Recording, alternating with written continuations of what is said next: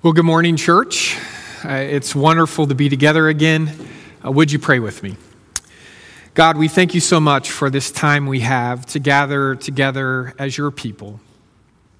And as we, in our hearts, gather together around your word, we pray that you would help us to open our lives to hear what it is that you want us to hear, that you need us to hear for the sake of other people in our lives who need to experience your love through us. It's in your Son's name we pray. Amen.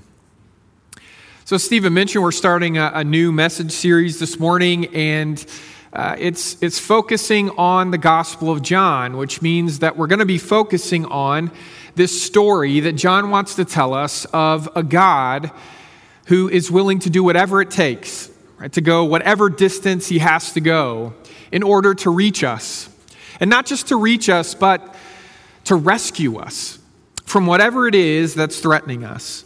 In a world where the darkness is so easy to see, in a world where compassion is so often conditional, in a world where we honestly stare death in the face every single day, John wants us to hear this morning the incredibly good news that the world we live in is also filled with light and love and life. Like most storytellers, John starts at the beginning. And I don't mean his story starts with a starry night or even the words of prophets or a manger or a stable. I'm not talking about the shepherds out in the fields. I'm talking about the very beginning. I'm talking about a time before time. I'm talking about Genesis. Chapter 1, verse 1, and some of the most famous words in all of Scripture. In fact, even if this is your very first worship service to ever be a part of in a church, you've probably heard these three words somewhere before, and you know they come from the Bible. What are those three words? In the beginning. Right? In the beginning, God created the heavens and the earth. Now the earth was formless and empty, and darkness was over the surface of the deep, and the Spirit of God was hovering over the waters. That's how Genesis 1, verse 1 starts. But it really is just the beginning, because then God says, the Word of God says, let there be light. And there's light. And then the Word of God says, let there be sky and water, and there's sky and water. And then the Word of God says, let there be dry land, and dry land appears. And it goes on like this day after day until everything that exists is spoken into existence through the sheer power of the Word of God. And it's through that same powerful Word that God will speak the first human beings into life. And when those two people, when Adam and Eve, they start to look around and they know that they have everything they could need, but they also know that they don't have everything they could ever want.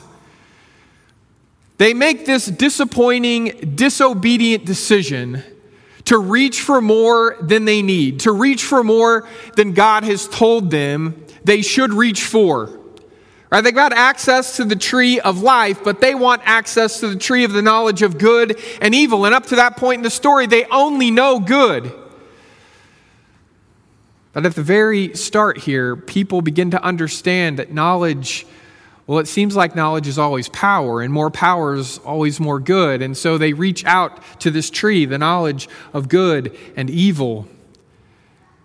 And they destroy the trust that exists between them and God. They destroy the relationship that they have between themselves and God, the foundation that relationship is built on. And so it's God's word that then asks them, where are you? Where are you? Well, they're hiding together in the trees. They're hiding because they know that their disobedience has created damage that's beyond measure. And it has. Something dark and sinister is let loose in the world, something that we call sin. And the moment that they decide they know better than God knows what life is really about, they do something that doesn't just affect them. It doesn't just damage that relationship between them and God. It damages everything somehow, some way.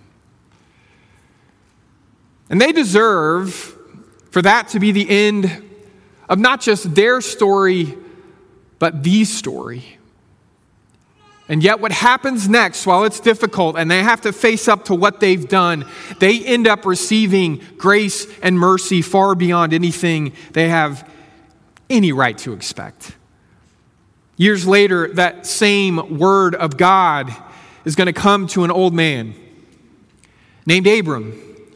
And Abram's wrestling, he's wrestling with fear because he's pretty sure he's never going to have the kind of future that he desperately wants to have. He and his wife have never been able to have children, and it is the deep desire of their heart to have a family to call their own. And he's afraid that that's just not going to happen for them. And in the midst of that fear, the word of God comes to Abram in the quietness of an evening and whispers, "Don't be afraid. Don't be afraid, Abram.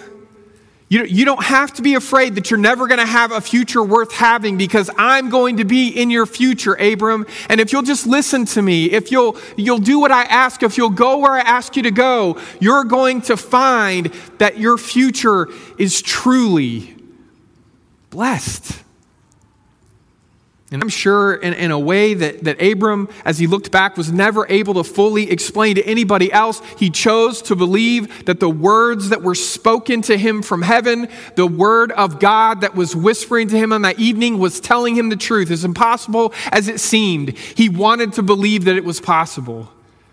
And it absolutely was. Years pass again, and this same word of God starts speaking suddenly to a man named Moses. He's out in the wilderness tending to some sheep, and he's had a difficult, complicated, frustrating life up to that point. He belongs to the people of Israel, and they're held in captivity and slavery in the strongest nation on the face of the earth at that time, in Egypt. And Egypt's king, the Pharaoh, won't let them have the kind of life that God created them for.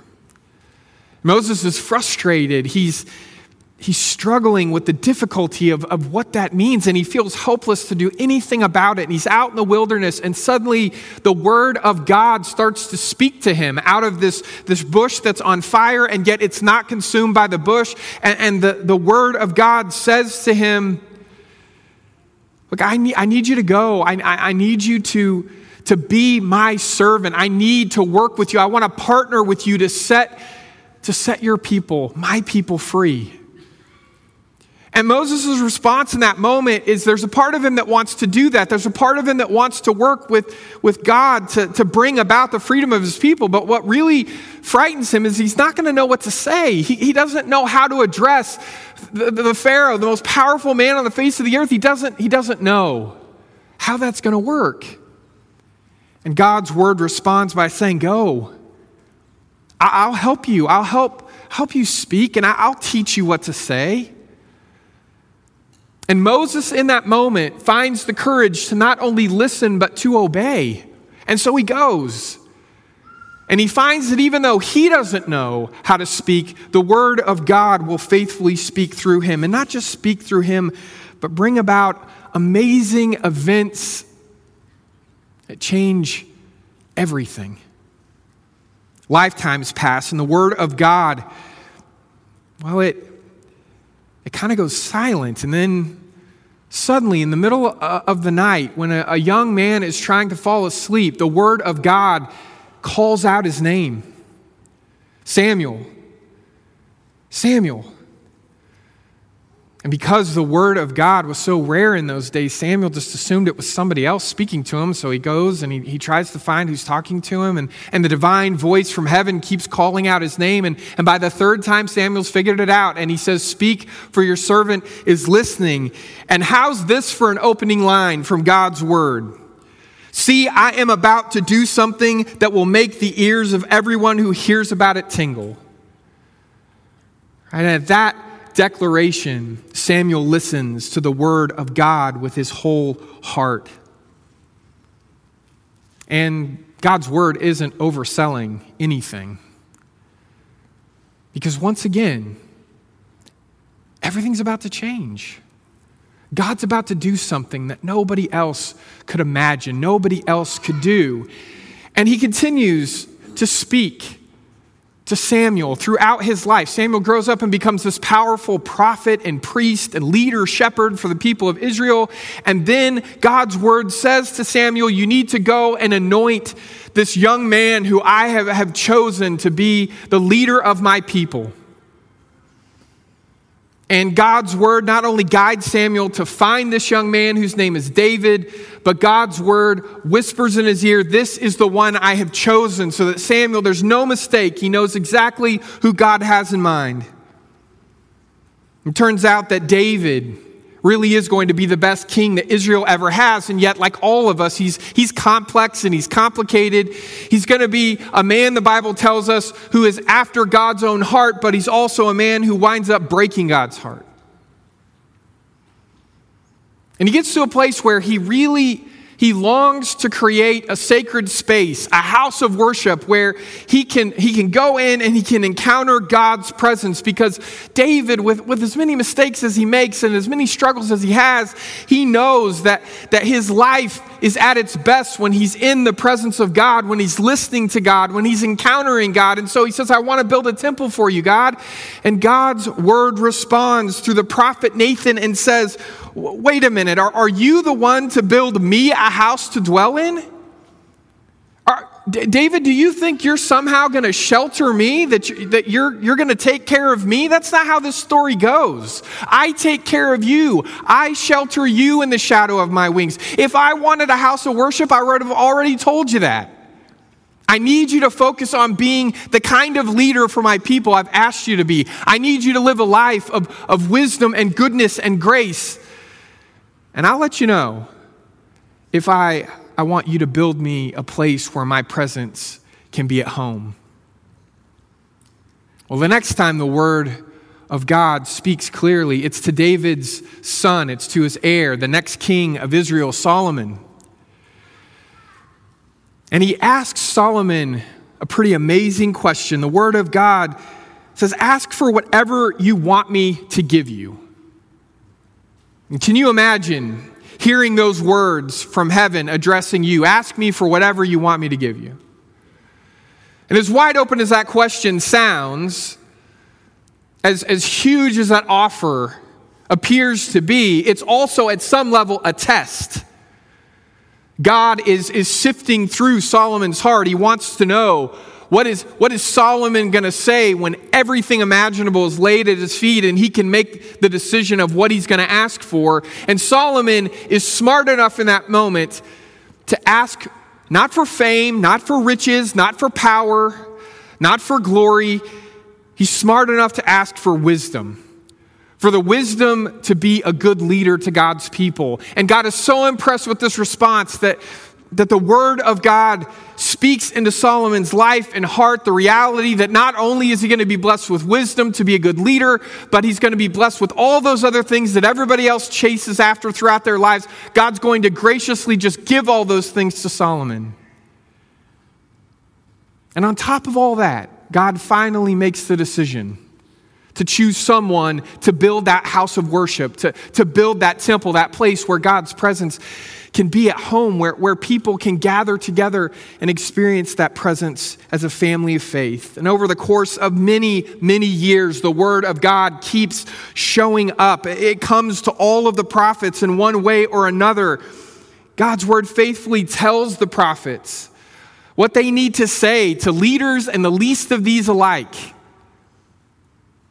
It's God's word that comes to Isaiah and tells him to speak words of healing grace over a dying king Hezekiah. It's God's word that comes to the prophet Jeremiah, who's racked with anxiety and fear about the future and feeling alone and abandoned. And God's word reminds Jeremiah that God has known him since not just the beginning, but before the beginning. Before he was even in his mother's womb, God knew him. The word of God comes to Ezekiel, Daniel, Hosea, Joel, Amos, Obadiah, Jonah, Micah. The word of God comes to Zephaniah and Haggai and Zechariah. And then finally, the word of God comes to a prophet, Micah. And he speaks through Micah to remind the people of how much they're supposed to be caught up in God's love, not just for them, but for the whole world. And then you get to the very last book of the Old Testament, Malachi, and then there's this heartbreaking conversation that happens between God and his people. God's word through Malachi says, I have loved you. And God's people respond by saying, how have you loved us? Can you imagine that being your response to God speaking these words to you? I have loved you. How have you loved us? And it's on that disappointing conversation, that heartbreaking interaction, that God's word falls silent for generations until a young woman named Mary says yes, and a man named Joseph agrees to adopt a son from heaven as his own child, until the angels and the words of the prophets through the ages and the starry night and the stable and the manger and all of it come together to create this space where the word of God, who spoke the world into existence, has this amazing moment where the word of God cries out with a brand new voice. It's the voice of a baby boy. And in that cry, a new kind of world is spoken into existence. A new day dawns. And it's this day where God decides to move right into the neighborhood. That's the phrase that John in his gospel chooses. Right? That the God that we have known from the beginning, who's spoken to us in various ways and in various times and places, that same God, that God finds a way to dwell among us, to move into the neighborhood. And what does it mean for a part of God's heart, for God's word, for God's Son to move into the neighborhood with us? Well, you know that moment when you walk into a dark room and you flick on the light switch and there's this immeasurable instant when the darkness is chased away as the light races to the four corners of the room? That's what it's like when the word of God finds a way to move into the neighborhood. It's like a single candle being lit in the middle of the night. And regardless of how deep and difficult and powerful the darkness seems to be around it, that candle, it burns brightly and it gives just enough light to help bring a sense of comfort and hope and peace. It's like if you're in your house and you suddenly lose electricity and you're just trying to find your way to that flashlight that you know is in that one closet, or it's on your dresser, and you get to it and you turn it on and suddenly you're able to see enough to find your way. It's like a tall lighthouse that's on the edge of a cliff on a dangerous stretch of coast. And it helps people find a way to be safe in the dangerous waters below. What does it mean for a part of God's heart, for God's word, for God's Son to move into the neighborhood with us? Well, it's like the moment that you suddenly realize just how precious life really is. I think all of us have gone through experiences. Maybe it's like a car accident, right? We get through a car accident with just some scrapes and some bruises and maybe a sore neck, and it was close.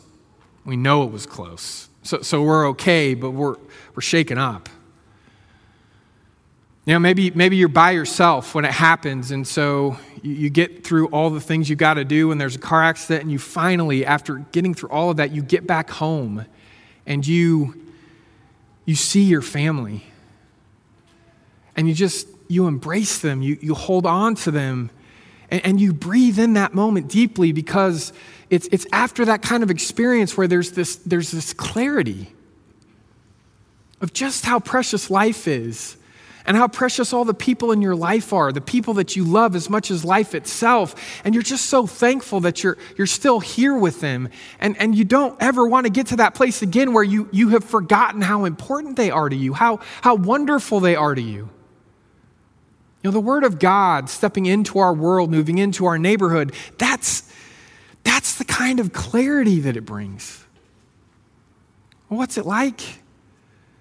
It's like that moment when parents who have raised a child into adulthood finally realize that they're going to have to let that child go.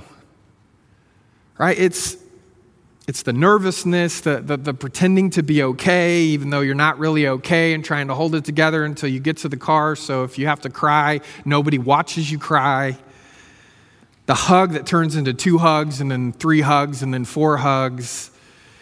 All the memories that start to flood into your minds, all the firsts, right? The first birthday with the cake and the frosting everywhere, the first Christmas with the wrapping paper everywhere, the first day of kindergarten, the first camping trip, the first everything. That somehow leads up to this point, this departure. Nothing gets you ready for that departure. And you realize in that moment that you can't actually protect your little boy anymore, or you can't make sure that your little girl's heart doesn't get broken. And yet, you reach this place where you know it's time. It's time.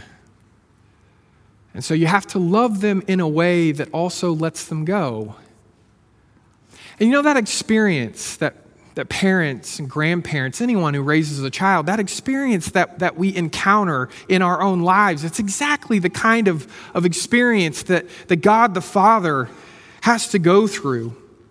When the Word of God, when the Son of God steps into our world, and God has to love Jesus in a way that lets Jesus go, to come and be here with us, to show us true, abundant life, to show us the kind of life that we were created for, a life where we refuse to betray a single relationship. It's not like it was safe for Jesus to come here. Quite the opposite. God knew the risks that were involved. God knew how undeniably dangerous it was, but God simply loves us too much to get in the way of Jesus joining us and in joining us to save us, no matter the cost.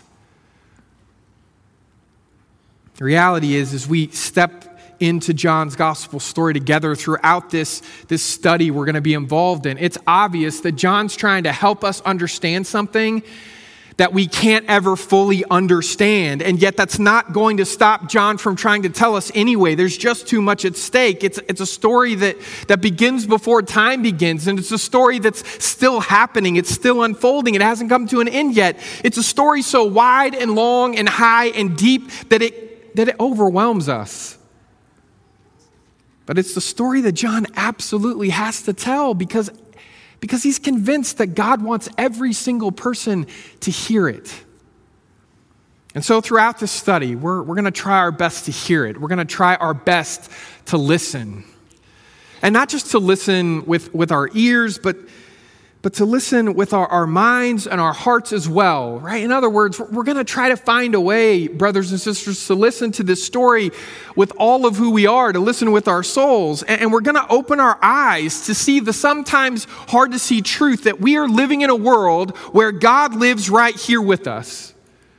Because in every way that really matters, God has really never left the neighborhood.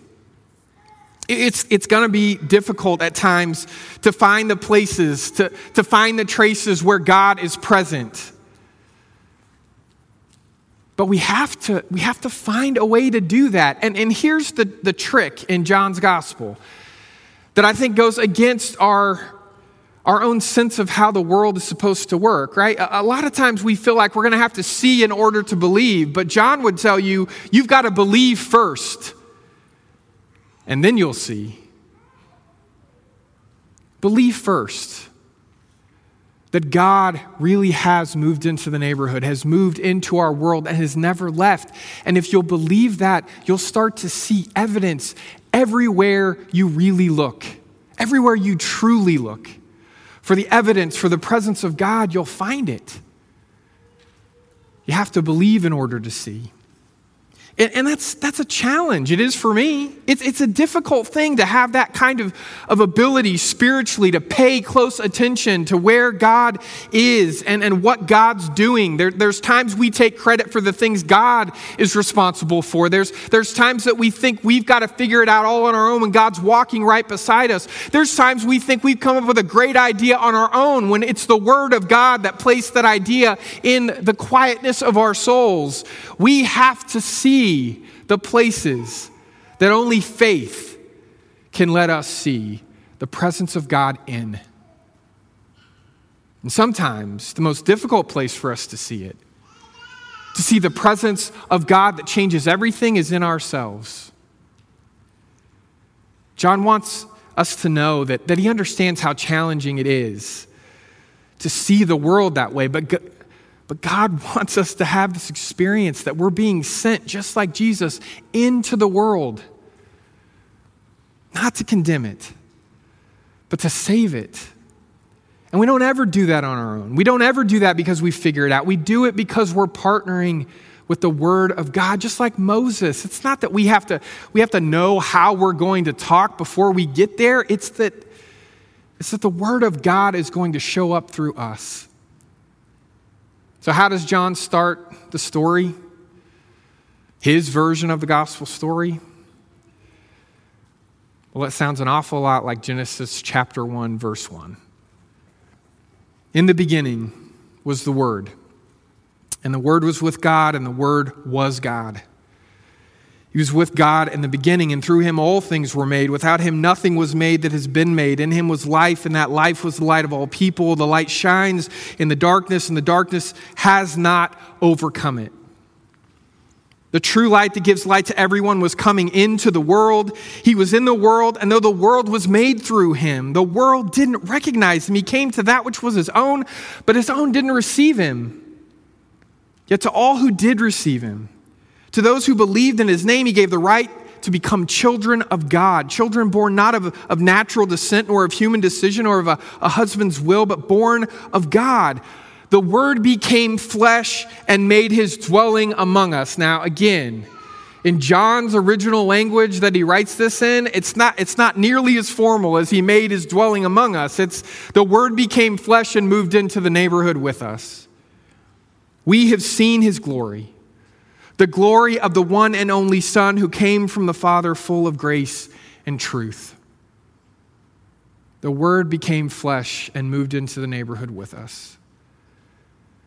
I know it's hard sometimes to see it. I know it's hard sometimes to experience it, but the reality is God is with us. God is for us. And the Word of God is speaking to us this morning. And I don't know exactly what it is you need to hear in your heart, in your soul from the Word of God. But the starting place is never a commandment as much as it's a statement of fact.